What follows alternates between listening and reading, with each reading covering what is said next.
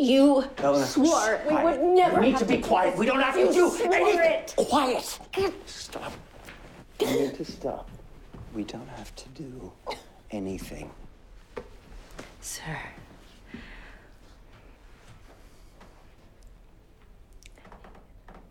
Yes, we do.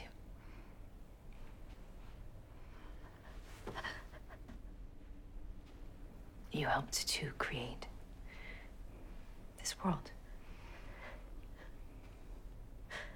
How long did you think it would be before it came for you? Every government makes room for exceptions. This one ends with both of you on the wall.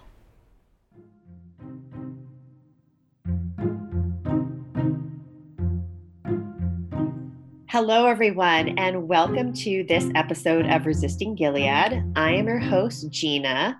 Today, we are joined by John Wombacher, who is a member of the Daily DVR podcast community. And today, we're going to be discussing Season 3, Episode 10, which is titled Witness. Hi, John. How are you doing today? I'm doing great, Gina. I'm excited to talk about the show. Great. I'm glad to have you on. So, I don't know. This is really kind of the first time you and I have talked about the show. And so I'm curious, before we launch into the episode, what's basically your overall perspective of the show, and why do you continue to watch it? Because I know this is a hard show for a lot of people to watch. Sure, yeah. So I did watch it from the very beginning, and I hadn't read the books or anything, or the book, I should say. But after the second season, when the second season ended, I did start listening to the audiobook of it, which is great. If you ever get a chance to actually listen to the audio version, it's pretty cool because they kind of break it down so it really emphasizes the fact that they were tapes that the story's constructed from. Oh, interesting. So kind of cool. You should check it out if you haven't. Yeah, I haven't. No, I'll definitely have to do that at some point. Very interesting. And then, but you're right about the show. I mean, it's a super stressful show, obviously. My wife refuses to she's not that into watching dramas anyway, let alone this subject, because she's she's totally traumatized by the last 2.5, 3 years now. So, which I totally understand, but so I kind of watch it for her and Lou, I guess. And but no, every Tuesday night at midnight, I wait until the episode drops and start watching it right then. And you had asked me in an email, how did I feel about the end of last season? And it's kind of funny because I remember watching that last episode so specifically because I am laying up in bed with my phone and my wife's awake next to me. And of course I have earbuds in and I'm watching those last 15 minutes of the show. And I'm just making audible grunts and, oh no, go, wait, no, go, no, stop. I am totally animated during this thing. And my wife is looking at me like, oh my God, what is going on? Are you okay? And I'm like, I can't talk right now. There's stuff is happening, And so I was totally in that last 15 minutes, for my life. And I personally wasn't disappointed by the end of last season. I mean, it made sense. I was understand why she didn't go. I think now hindsight this season, it's a little bit like, June, you probably should have gone. But at that moment, I was like, okay, I can accept the fact that she sent off the baby. But yeah, no, it was, and I asked you that because I remember someone that talked about Handmaids and I think their top 10 shows of the year. When Axel put out that call, someone is like, The Handmaid's Tale, except for the last 5 minutes, and I couldn't remember if it was you or not. But I'm also a very audible TV watcher, I guess. I really talk to the TV and yell and exclaim things. And I just remember when she took out that picture of Hannah, I'm like, she's not going to go. She's not going to go. And I'm like, oh no. But yeah, it's it is a doozy. So this episode, I kind of wanted to start out with some of the production stuff. And, I realize I've talked about the acting a lot. I talk about some of the shots a lot, but I've never really talked about the music. And I always think the music is phenomenal. I think even just from the first season, the way that they would choose to end some of the episodes with, for me, kind of a popular song of my youth that's super recognizable, or, some kind of jazz standard I'm really fond of. But I think these last two episodes stick out in my mind so much because, the last episode we had it starting with Belinda Carlisle's Heaven on Earth. Sure. Which was kind of whole, laced into that episode in a very interesting way. And then I'm not sure of the piece they were playing at the beginning and the end. I know the end was kind of a Gloria in Excelsis Deo, but I just loved how dramatic it was, particularly as June was like march limping towards the house. Yeah, that funny part about that part, I was like, she is so anxious to get there. It was so funny. Like, she was like having to be practically held back from marching up into the house. And I think that was Beethoven, the beginning piece, but I can't remember now which piece it was. Yeah. And I guess the fellow that oversees the music for the show is someone named Adam Taylor. So I'm going to do a little bit more research on him later, just because I think what a kind of an amazing job to have, particularly for this show. And I feel like this year they've even got, and maybe it's because we're in the Lawrence household, and I feel like it's a household that embraces art and music much more. I mean, we know he's got his mixtape background, but I feel like some music has been even more kind of interspersed with the episodes versus just leaving it as a benchmark to start or end one. So, yeah, very interesting how the evolution of music in this show has progressed. Yeah, definitely. And yeah, you're right. I mean, he made the tapes for her in the past, and that's all is going to play into the entire story. I mean, and again, like one thing we haven't, and I've noticed you haven't really mentioned it much in the podcast though, is how the tapes, which they finally revealed, in an episode this season, is a way that her story gets communicated, and it's interspersed with music, the audio tapes, because she's recording them off of like existing audio tapes. So it's kind of interesting. You have like musical cues. That's the way the audiobook is. There'll be like musical cues that are cut off by her pressing the record button, and like then you have like whatever 15 or 20 minutes of her narration. So it's pretty cool. I'm definitely going to have to check out the audiobook. I'm super intrigued now.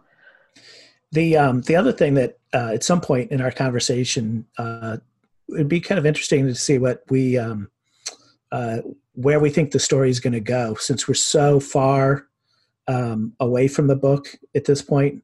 There's little glimpses, and they fill in some shades here and there from the book, but it's like it's its own thing, obviously. But it's just something for maybe us to discuss maybe at the end. Yeah, no, let's definitely do that. I think this show's really interesting because I do feel like the first season was a very good representation of the book. And I've read the book twice. I read it once back in college, and then I read it probably after season 1 came out. I did a reread of it. And Margaret Atwood is coming out with another book this fall. I think it's called The Testaments, that is kind of the sequel to this. So Yeah. let's definitely talk about where we think the story's going. And then while the new book is supposed to be a sequel, it's not necessarily supposed to have the same characters in it. So I'm super curious of how, I'm actually curious because she's very involved in the production. Once that book comes out, how much is in that book that we've already started seeing in Gilead? I think that'll be an interesting thing to maybe readdress when the book is out in the fall. But yeah, let's talk about where this is going a little bit more at the end. So June, yes, is super anxious to get up the stairs back into the household. And, she's met by the Martha, whose name is, I believe, Sienna. And the first thing that becomes very clear is changes have happened. And Aunt Lydia comments on it right away. And, some of the markers we see are very visual, which is they're now following the new decor regulations, which I guess this is something that Fred has put in place. And, all the artwork is gone. And I believe Eleanor was an art professor and she liked having those on because she likes beautiful things. And we also see that Joseph's office is in a complete state of disarray, I guess, because they removed all the books from his from that library kind of room. Yeah, where he had the meeting with all the other commanders that day, where he basically kind of humiliated June by making her fetch a book. But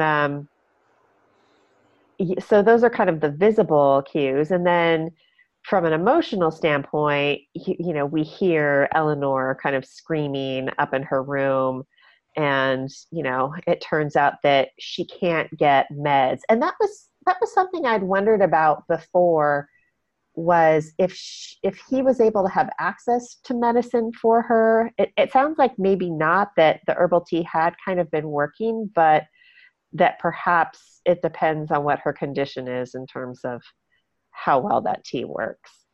Yeah, I kind of got the vibe that maybe that was kind of one of the major factors that caused him to essentially turn the blind eye to the Martha Network, because I kind of feel like she had been getting the medicine through them, and then maybe it's the crackdown, maybe it's some of the other things that have happened over the course of the season, the crackdown on all the Marthas that have been executed, that it's kind of dried up for him.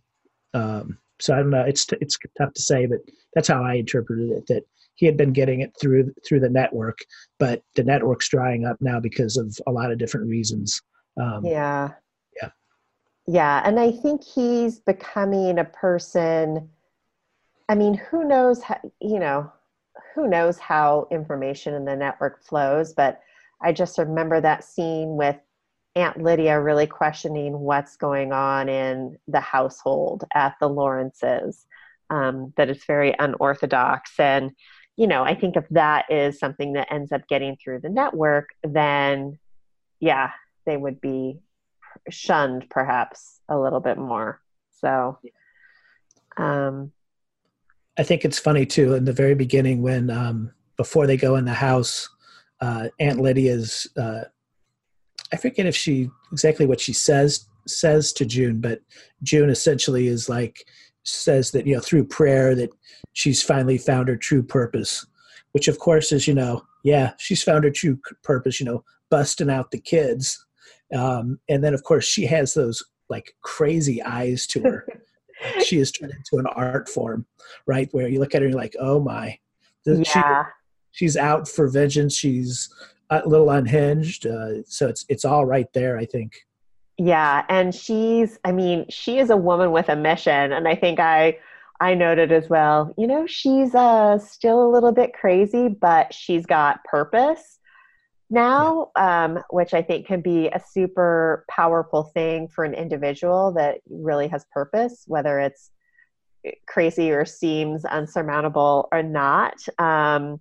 It could be a powerful thing. It can also be a very dangerous thing. I mean, right off the bat, she asked Beth, do you know Martha's that can help her get kids out of Gilead? And Beth just looks at her like, do you want to hang on the wall? Like, you are absolutely nuts. And she is kind of, but I work with some PR clients, and one of my CEOs always says that, people always tell him he's crazy, and he's like, no super amazing idea that has changed the world does not start with someone else thinking it's crazy.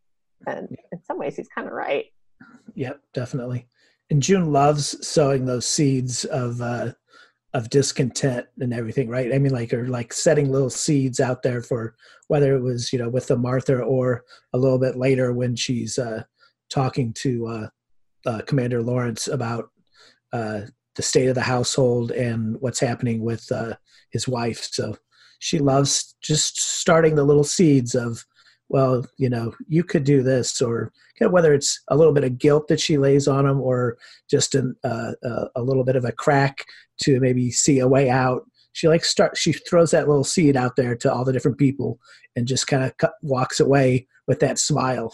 Yeah.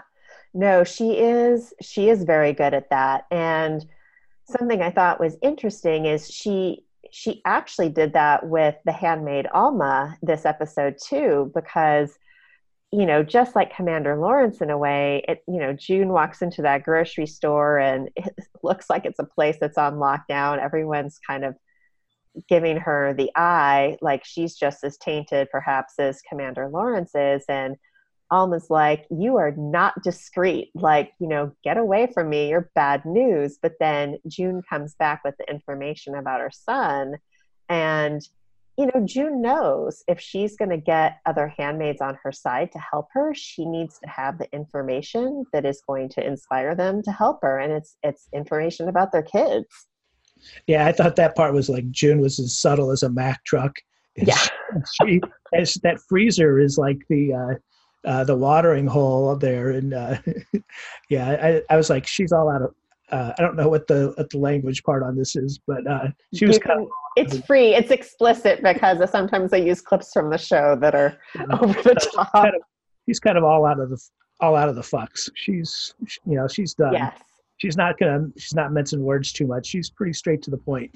Yeah. She gives zero fucks at this point, and is willing to lay her life on the line to get kids out, which, I think, I don't know. It's so interesting. And I just think it's, Commander Lawrence says to her at one point, I think when she first plants that seed about getting Eleanor out, because she can't take Gilead anymore. It's going to break her. And he's like, what do you know about how much someone can take? And it's just like everything. Yeah. And she does now. I think that last episode was, she hit rock bottom, and while she's not quite there anymore, she's still operating in a very interesting place. Yeah. One that I definitely don't quite understand, but can imagine, just based on the show. We know that June is putting this plan into operation. Something that I love all the scenes between June and Eleanor. They have just this really interesting dynamic. It's kind of like aunt and niece, but I also kind of thought just kind of the way this one rolled, because they're both in this position where they're just like, we don't care anymore. We're just going to like do what we do. And so I kind of nicknamed them the Thelma and Louise of Gilead because, it's just June's really good for Eleanor. Eleanor seems to really like June. I think after the whole, June started being honest with Eleanor when they were going that one day to Brookline to try and see her daughter. And Eleanor is into it. And, at first she was like, so what are you doing in this office, June? And June's like, well, I'm trying to find information about handmaids. And she's like, oh, well, that's not up here. She's like, let me take you to the basement and show you where to find it. It was just almost like a comedy routine. I loved it. Yeah, they're kind of, like a women on the edge kind of moment there. And then with the fact when I was laughing when June's like secretly moving around in the office and she's trying to get in the filing cabinet and she pulls out that gigantic scissors and somehow thinks that she's going to pick this little teeny lock with this big old scissors. And that's right when she came in, but it was so funny because it was kind of like, I don't think that's going to work, June. Yeah, I know. I mean, clearly she's some of her cylinders aren't firing quite correctly, like enough are to get stuff done. But yeah, that was kind of funny as well. It's like, did you actually check the drawers for a key versus just the scissors? Because she didn't seem to rummage around in there that long either. So June goes down into this basement and she, Eleanor shows her where the boxes are, and she starts going through them, and she finds her own file, which has to be really strange. Just, she knew that Commander Lawrence knew a whole bunch of information about her, and clearly this is how, they have files on everyone, just like they have files on the Marthas that she got to go through to pick. And, I think probably the most sad thing about this scene is she comes across Janine's file, and we find out that Janine's son Caleb had died in a traffic accident several years before. And I was just like, gosh, poor Janine just can't ever even catch a break. It's just brutal, poor thing. Yeah, prayers can't stop car accidents, I think she says. Yeah, no, yeah, it's true. And, that kind of calls back to last week too, when she's on her way out of the hospital and the little girl's like, if you pray hard enough, it'll save her. And it's just like, no, you don't get it. That's the thoughts and prayers idea, right? Yes, yeah. It's the thoughts and prayers idea, which is so successful, as we've learned time after time after time after time. That part when they're in the basement and they're and she's going through the files, there's a pretty good size info dump there too about time frames and how old her daughter is and when, essentially, there was, I kind of forget some of the details right at the second, but it really did give you a time frame of what we've seen so far in the show, or at least so far that Gilead has been around, and the age of her daughter and all that. So that was kind of an interesting moment too. Yeah, because, I think I tried to put a time frame around it before, just based on of the number of pregnancies that of Matthew, sorry. And so I was thinking maybe around 3 to 4 years, but to hear, I think they said it's been 5 years. I mean, that is a huge amount of time. Yep. Which makes me think she'd probably, you kind of imagine when she got to the Waterfords, she was probably almost 18 months to 2 years in at that point, just because she'd had another assignment at another house before then. Yeah. So yeah, that's how I'd interpret it too. That it was about 2 years, I think, that it had already happened. There'd been some time where things had kind of normalized. You could kind of tell that some sense of normalization is normal, as totalitarian patriarchy is had set in place. So there was all kinds of protocols already there, but it was still fairly fresh. But there had been some time for sure. Yeah, which, when you think about it, is also pretty disturbing that they successfully, I guess they're still fighting resistance in certain areas, even though supposedly they'd taken over the whole country, but that in 5 years, nothing has collapsed yet. And also that the Swiss government and anyone else who's trying to figure out how Gilead operates from an internal structure, that they haven't been able to figure anything out. I think they called it, Gilead is like a black box. I think that's even more scary than maybe scarier than the fact that it's been up and running for 5 years, is that no one has been able to figure out how it works and what its structure is. Yeah. It also makes it that much harder for any kind of government to have some kind of insurgency in the country, because, where's the head? You know what I mean? Yeah. So, yeah. Yeah. So why don't we talk a little bit about Fred and his skeevy plans and obsessions, as I think I name them. So Fred's back in town. We see the first time they're in the grocery store, they get called for, I think, what they were calling an inspection, and they do this another weird, like, Hitler-esque display of the handmaids. And I was just kind of thinking, for a society that wanted to take the burden off women and not have them be kind of objectified as objects. They still do a pretty good job of putting them on display, even if it's in a very different way than they used to.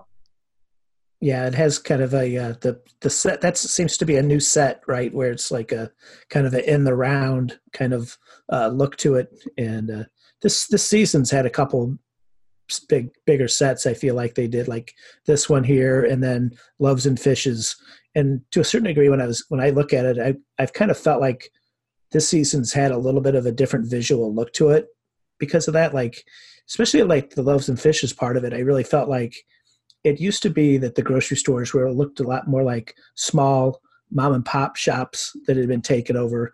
And then now it's kind of become more established in like a government run to it. But I just an observation about that scene and the architecture and everything with it. It has you're right, a very Nazi like look with the banners behind the women.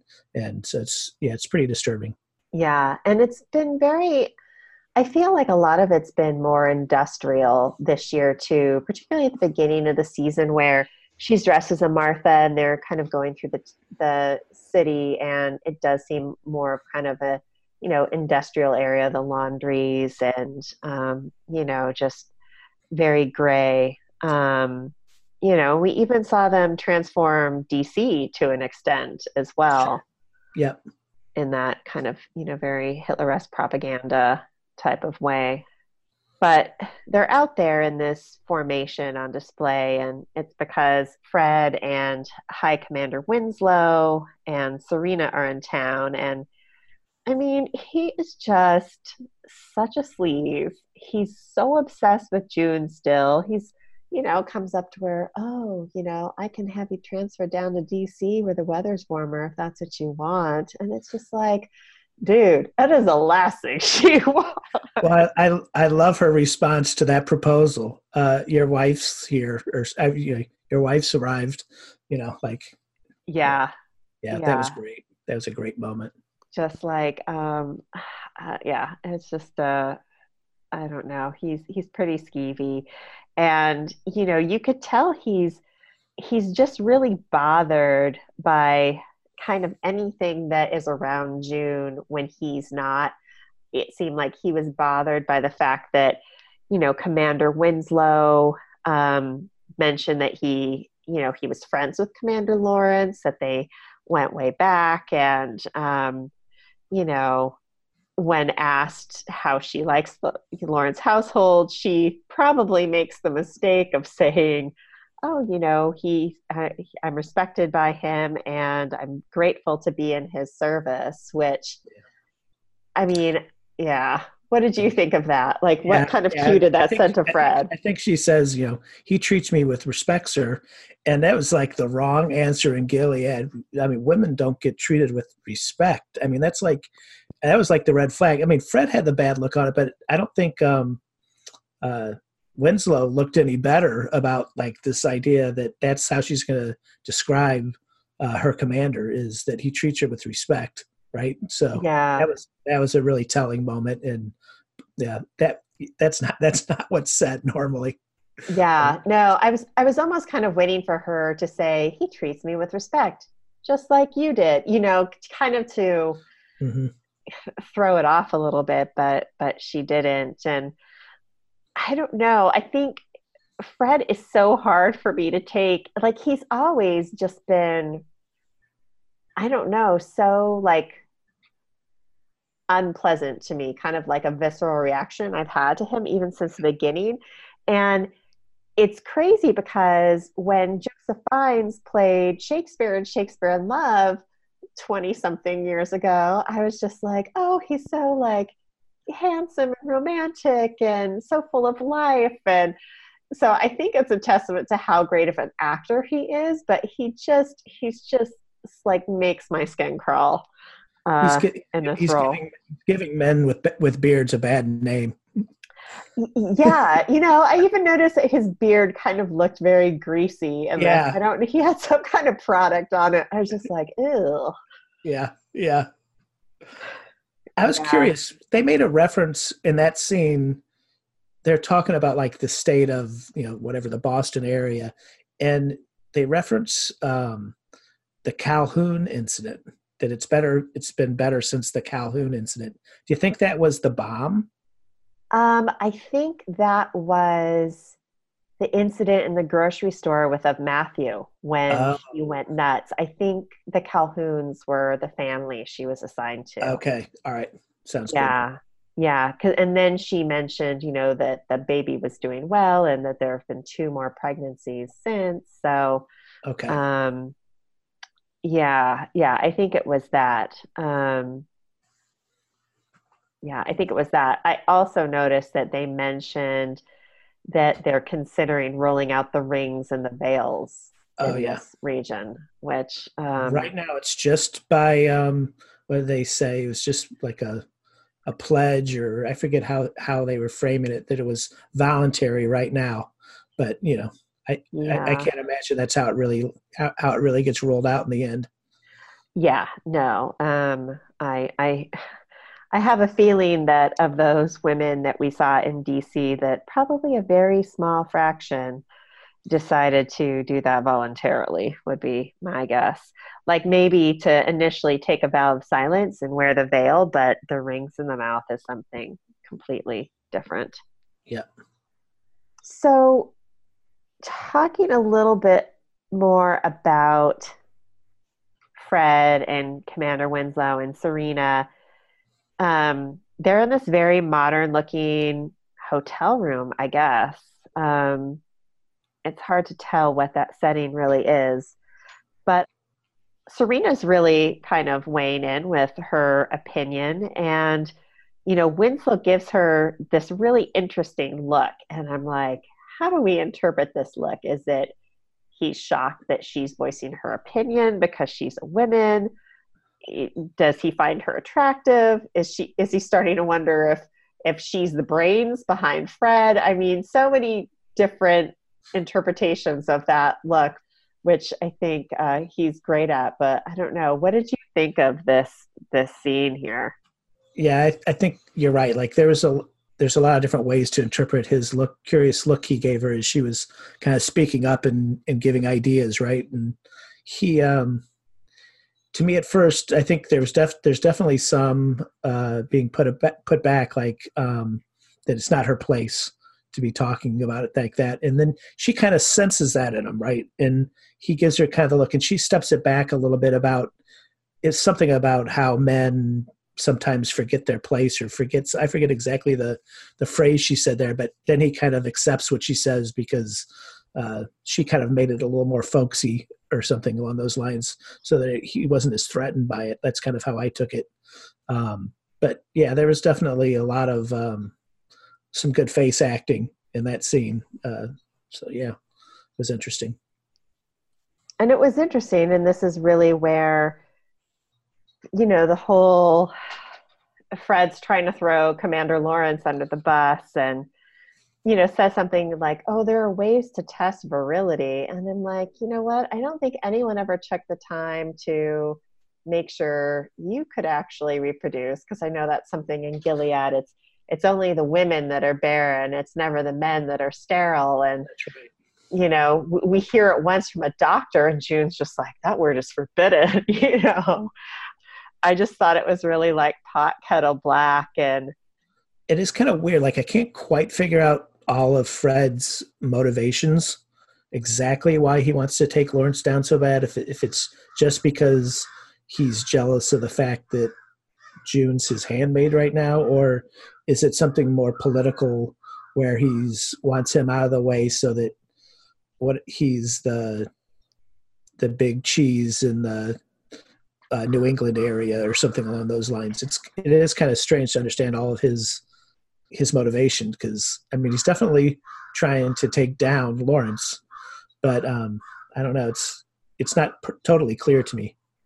yeah, it's not totally clear to me either. I think first and foremost, it does have more to do with June. I do think, and the main reason I feel this way is because I think Fred even kind of said to her last season, like, you could stay here. We could try again, try for a boy this time. And I just think he's got a really warped reality about what that relationship means to her. And I think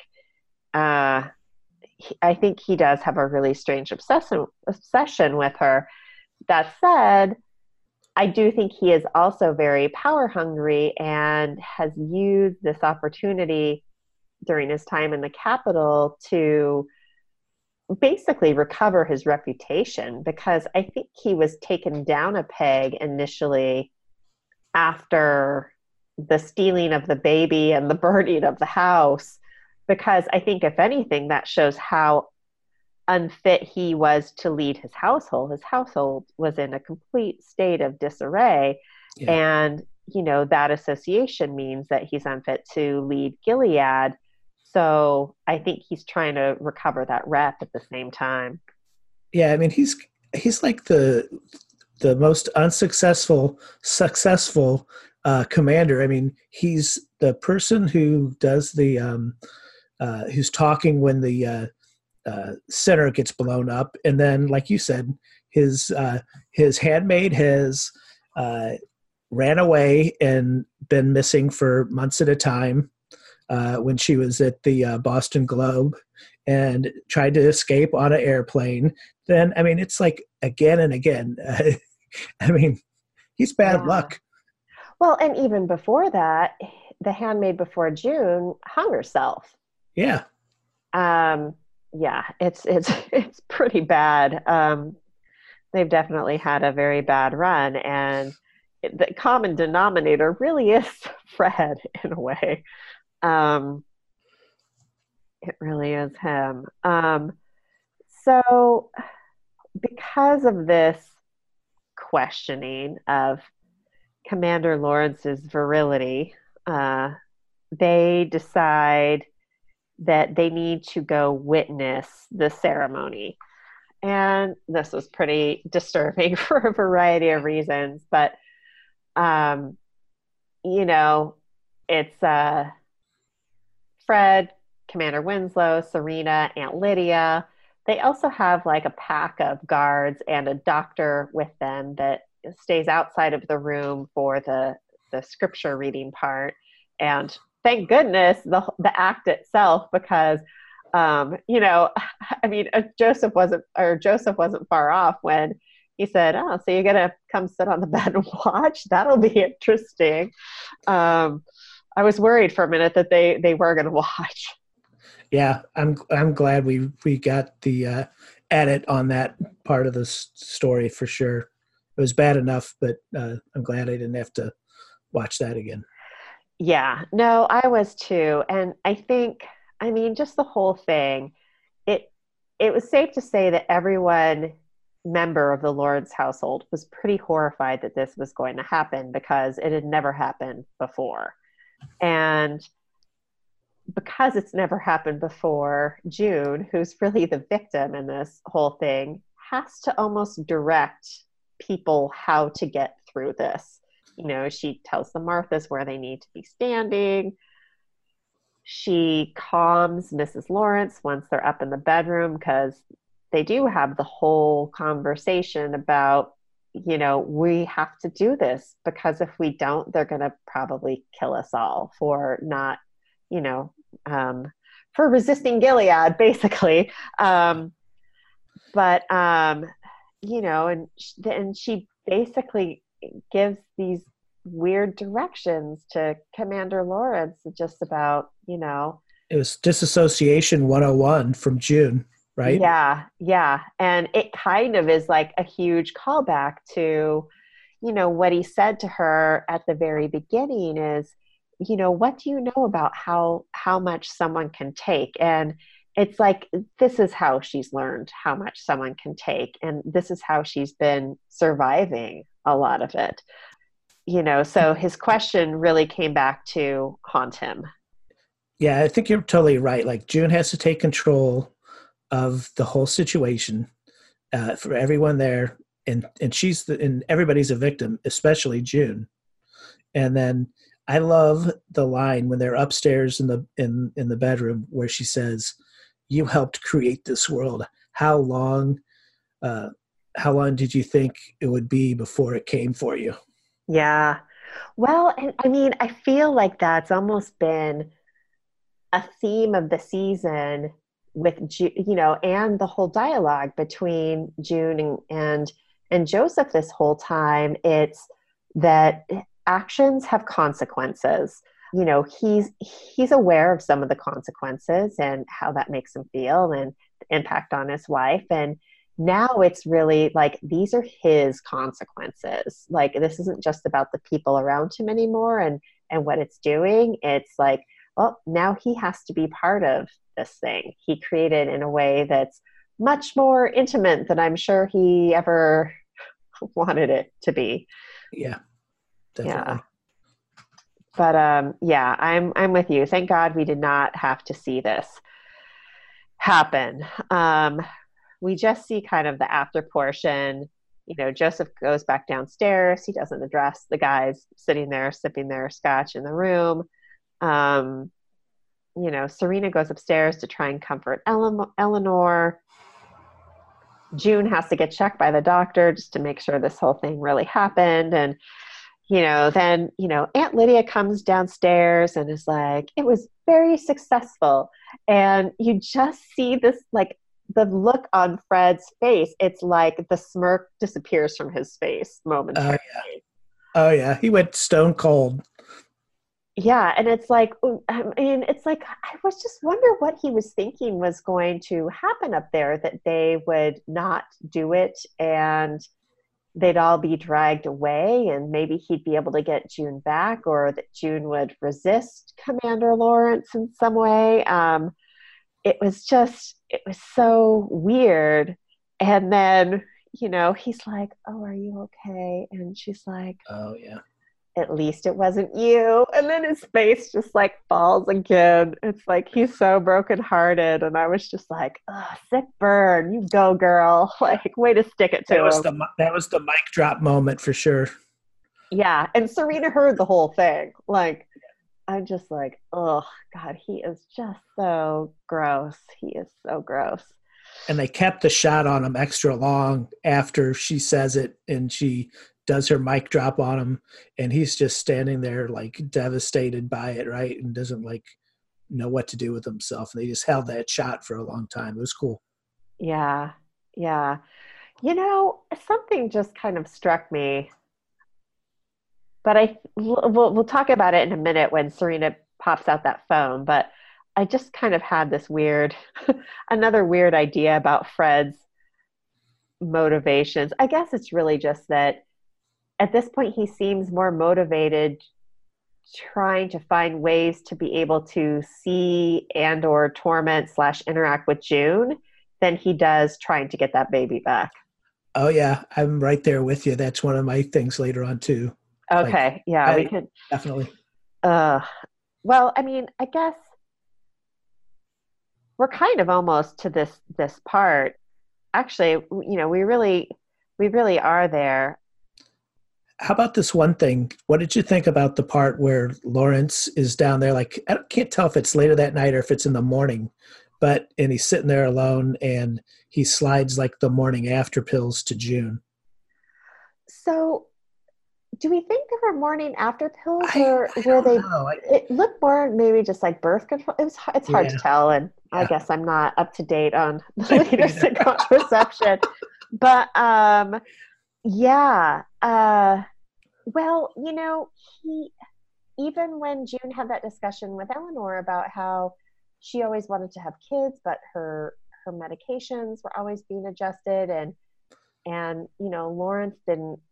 Commander Lawrence didn't want to, and part of me almost thinks that he doesn't think this world is fit for children, and maybe thought that before. I mean, and some people have some really strong views about bringing kids into a world that they don't think is a good world. So, I mean, yeah, it was hard to tell. Like, I do think that he doesn't want her to get pregnant. And, I think it's maybe for some of the reasons I just named, but I think also he understands how difficult it's been for her to give up her children already and doesn't. Yeah. I mean, I don't, and it is their household a fit household to raise a child in with his wife so ill and him so strange. I don't know. And I kind of assumed from their interaction right there, when June tells him that, the penalty for contraception is being torn apart by dogs, that she was kind of like, thanks, but no thanks. Yeah, I kind of felt that way too. I mean, yeah, because if she took those and they decided to test her, I imagine that they would, Sure. especially if it was birth control pills, there would be a certain level of hormones in her system that would be detectable. Yep. Yeah, it's pretty crazy. But going back to Serena and Fred and the phone and this scene, and this is kind of where I think the theory we were just talking about comes into play. But Serena has this kind of come to Jesus with Fred about all the great work he's been doing for Gilead, but feels like he has lost focus on trying to get Nicole back, and prioritizing himself, which, he definitely has been. And I think this goes back to, him trying to recover his reputation. But this is also when I thought, it seems like everything he's been doing by instituting new kind of mandates and whatnot in the old region he used to live in, and even going to visit, it's like, this is to see June, I don't Yeah, I know. was definitely like, my vibe is that he could give a hoot about Nicole. Because he didn't. It's not like he was upset like when, the baby got ushered out of the country. Like he wasn't like wringing his hands, that his baby had just been stolen, right? And I don't get that vibe from him at all. That I don't get a dad vibe from him. You know what I mean? Yeah, no, I don't either. And also the baby's not biologically his. And, I think it's probably, if anything, it would be another kind of constant reminder to him that June had this loving relationship with someone in his household that wasn't him, Yeah. when that's what he was striving for. And I think as long as that baby is out of sight, then the whole fact of how the baby came to be is out of mind too. So he's definitely created a very interesting reality for himself in terms of what he thinks his relationship is with June. So what do you think, June? Not June. What do you think What do you think Serena thinks that Fred can trade with the Americans to try to go to Canada and live there with the? I don't like. I'm trying to figure out like what's happening next. I think this is actually, like, for everything that happened in this episode, I think this scene is actually could be a very interesting indicator of where it goes next, especially for these two. And, I wonder, the only thing he could give them would be that I think would be valuable is information about Gilead's infrastructure. To me, I think that seems to be what the Swiss government wants the most. Yeah, I couldn't tell if it was something like that kind of information, or if it was, uh, I don't know, giving them Lawrence somehow, or giving them some other head of the country, Winslow, or I'm not exactly sure. But yeah, you're probably right. It's probably more of a tactical kind of information, but it's just interesting because I'm not exactly sure what Fred's going to bring to the table to have it all pay off. Yeah, well, even if he handed over a person like Winslow or Lawrence, I almost think that could be, depending on which one it is, could be even more valuable to taking Gilead down. I think if it was Lawrence, it could be more valuable, because I think Lawrence is in a position now where he like it was interesting because Eleanor had said when June talked about how they could both leave, she and Joseph, she said, no, he would be imprisoned for the rest of his life or killed because he's a war criminal. That said, he is a war criminal with an amazing amount of information. So, I mean, that's even kind of what I was thinking when, I think the first time Eleanor said, oh, he'd be imprisoned. And it's like, yeah, maybe, but he's got a lot of valuable information. And I don't necessarily think they would kill him. I think they would try to get as much information out of him as they possibly could in terms of how the government works and potentially how to bring it down. Yeah, and that kind of goes to the scene where June has that next conversation with Lawrence about her real plan, right? That it's not just getting the wife out. It's about getting the kids out, and that's going to be his bargaining chip to not being killed. And yeah, that whole point where like he says, "Yeah, I'd be a hero," and you see that look on his face where that he knows that there's no real redemption for him for what he's done. He knows that there's no saving somebody that's you can't redeem a Hitler-like character. There's just no no matter how much you try to make up for it, it's the damage is done, and he knows that. Yeah, and I think even if he was somehow forgiven for a little bit for getting those kids out, like it's still nothing that I still don't think he can really live with himself. Do you know what I mean? I think that's his big struggle. But going back to this whole Fred and Serena thing, so this is it's so strange because I really felt like that phone was given to her for the specific purpose of her asking for help for herself, mainly perhaps getting out of Gilead. I don't know if that phone offer was ever like to help get her baby back, to bring it to a horrible place. Yeah. And so this is why I'm like, is Serena trying to set Fred up? Because if he dials that phone and he's engaging with an American to try and get the baby back without the knowledge of the rest of Gilead, I mean, isn't that in some ways treason? I don't know. It's like, I just don't think it would be well received by anyone in the command of Gilead. I mean, I could have took it that at least my interpretation of that was that, yeah, I've got this phone. And to me, it was more of a way for them to get out of the country together. And somehow by getting out of the country, they could have some kind of relationship with Nicole. I wasn't thinking that they'd really stay in the country because I think you're right. Like, I mean, if he works with the Americans to get the baby back, I think he's pretty much a dead man.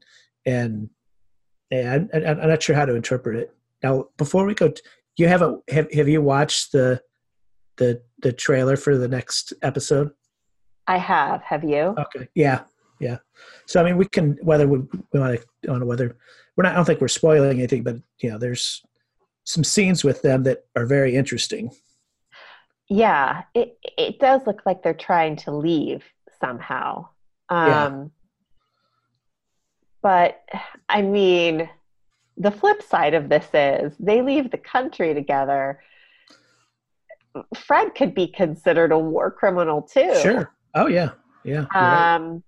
And honestly, I think if Luke got anywhere near Fred, he would probably kill him or at least beat him to a nice bloody pulp. But it's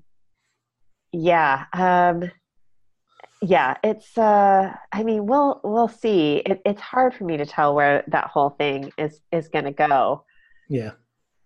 It's very subtle. All the stuff there's no spoiler that we've mentioned. It's just it just looks suspicious, whatever's going on. Yeah. Which I think people could tell from the just from this episode itself.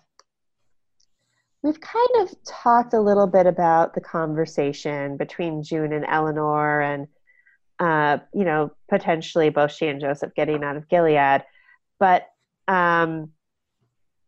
it's really after the ceremony when they're down having the drink that he says to June, I'll get you a truck if you can get my wife out of Gilead safely.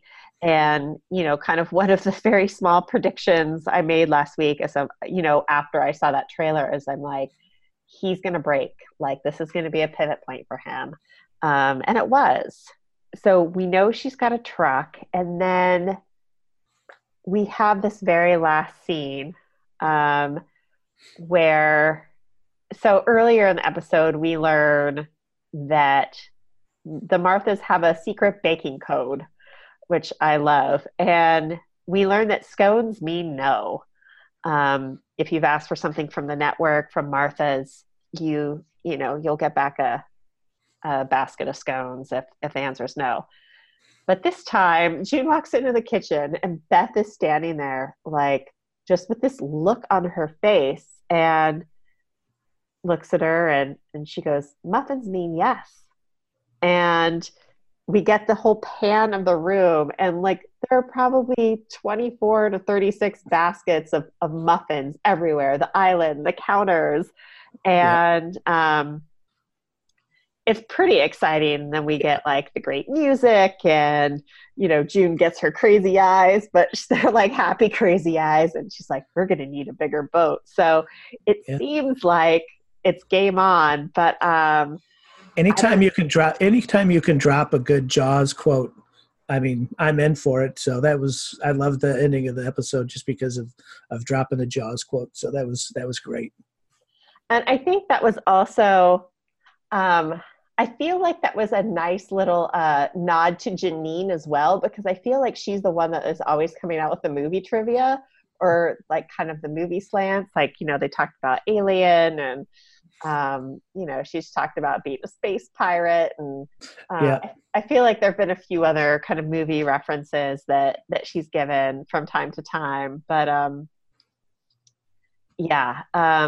so if you've seen the spoiler, the pre sneak peek, I mean, I guess kind of like with this plan looking like it's going into action, do you think it's going to happen or not?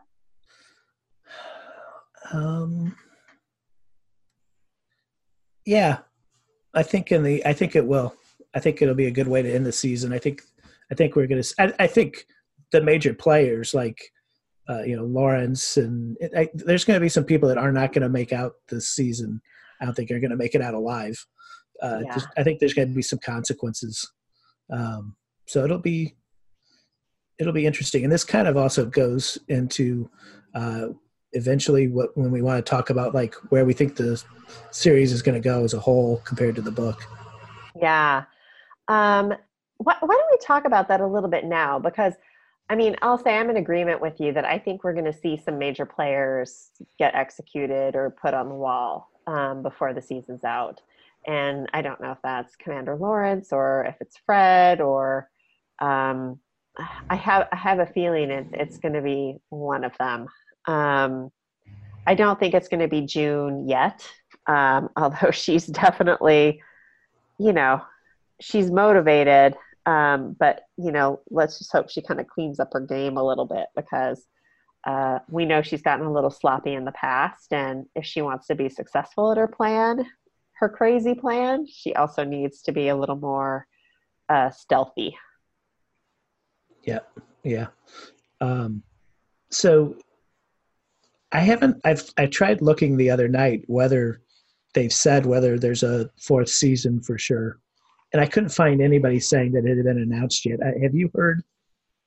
I have not heard it yet, but I feel like I read an article at one point that talked about how they had a vision for this to be 7 or 8 seasons, but that there might be a big time gap in them somewhere.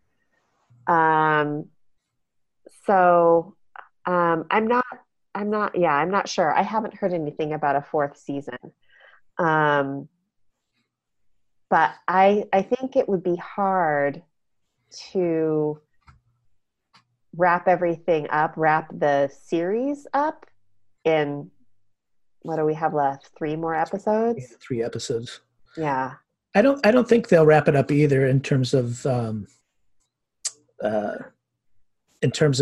whole storyline. Like, I think there'll be at least another season, but and this kind of goes to the book part. Like with in the book, so spoilers for the book, I guess, would like it's got an ambiguous ending to a certain degree in that, like, they don't really get into like how June escapes or really even how far her escape is, like whether she gets out of the country or not.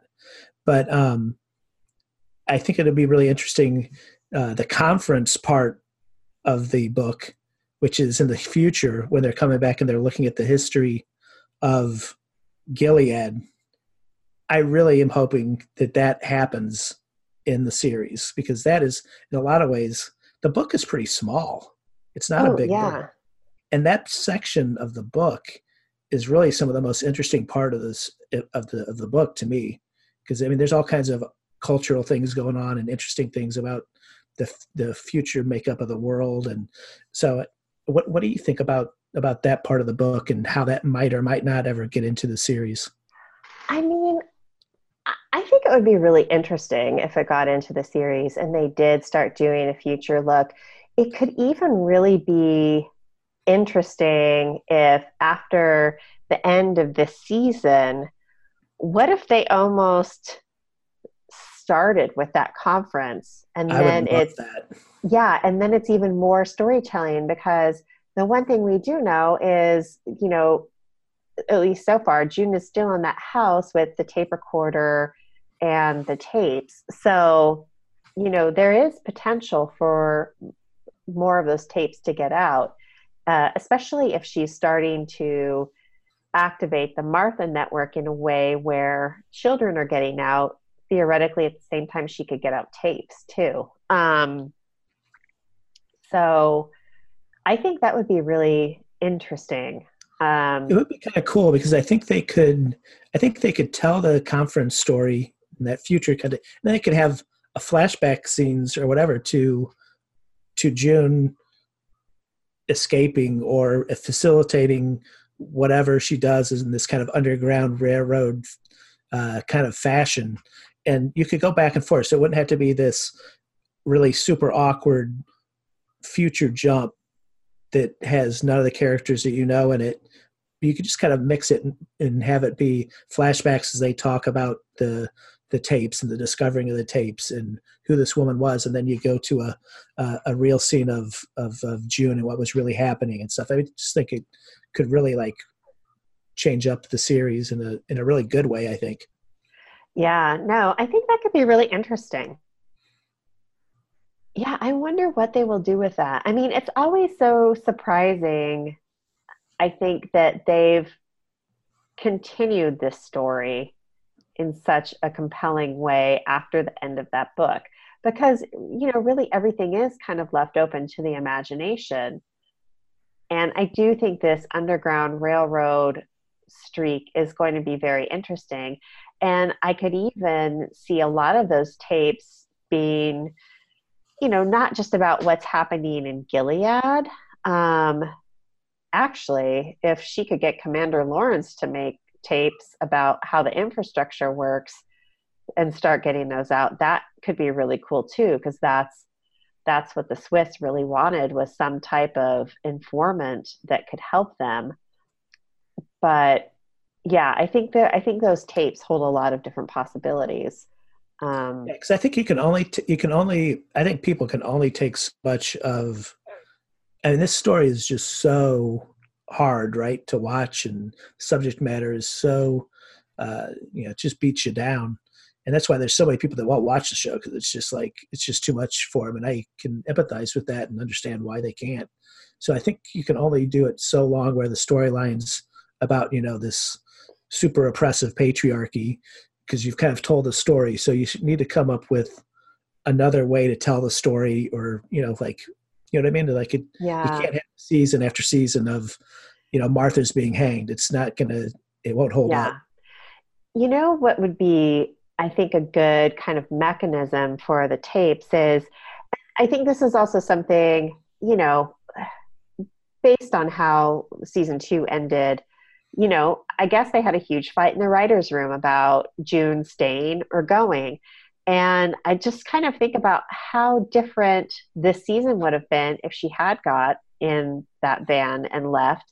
And I imagine that she would still somehow be involved in trying to take down Gilead. So if we know that she's trying to take it down from the inside, but Emily got out, Moira's out, Luke is out, and I'm sure a whole group of other people are wanting to get their loved ones and children out if they're still left behind. And so it could be really interesting for those tapes to still be getting to Luke and Emily and Moira and a group of higher level officials that they're working with, and start seeing more from that side in terms of the people that have been in Gilead and escaped, using the intel that's coming from Gilead and their own knowledge to crack it open.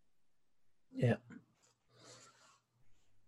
Because we haven't really got to see a lot from those characters this season. That's what I was just going to say, is like, we have not been to Canada in like three episodes right now, or so. So it's really like, I really have to see some Canada soon, because I need to know what those storylines are doing, and they're always add a little vitality to the story. Yeah, and a little hope to see kind of what Canada's doing. And I loved earlier this year they brought in the Swiss too, because the Swiss, the neutral party of the world, try to make sense of things.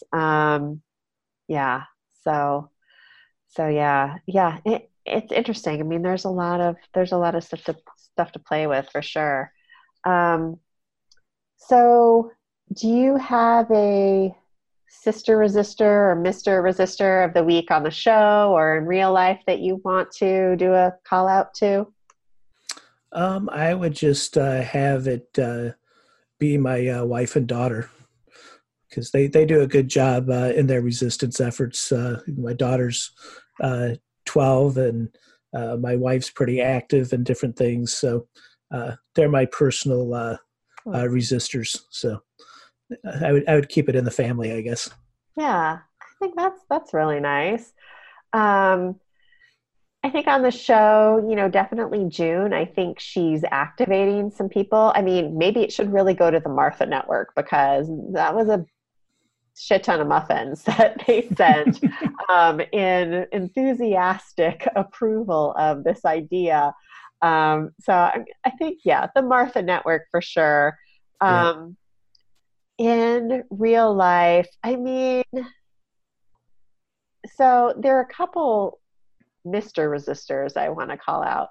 The first is more kind of lighthearted and comical, but I always think the videos he produces are worth watching. Are you familiar with a character called Randy Rainbow? Oh yeah, I love him. Yeah, so he came out with another video this week, and it's to kind of the latest Jonas Brothers song, and I'm just like, what would we do without Randy Rainbow? He is like the rainbow to get us through some of the darkest times. And I just love that he's just keeps cranking out these videos, and they're always so clever.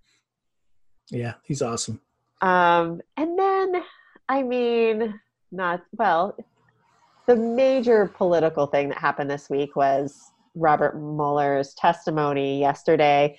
And, as controversial as it was, whatever side of politics you're on, I have to give him kind of Mr. Resistor credit, because he really drew back attention to how the Russians were trying to infiltrate our elections, and that they're still trying.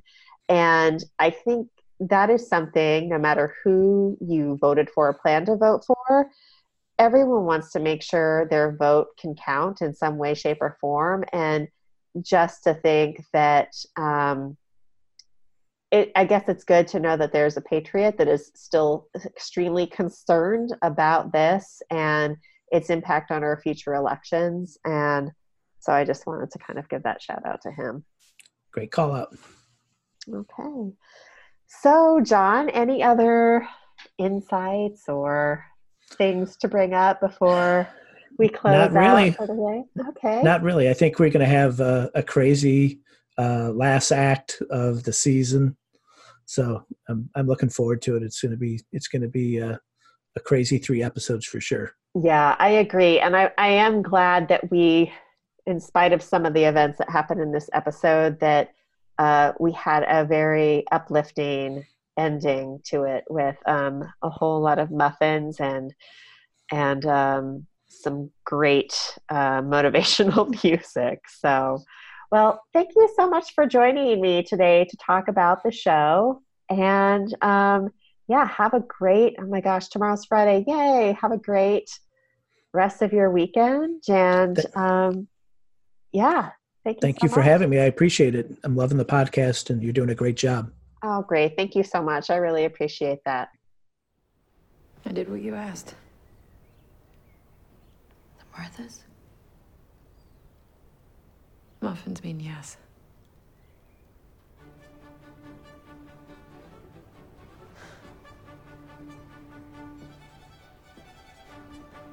I spread the word. I asked if anyone would help get children out. I thought they'd all say no.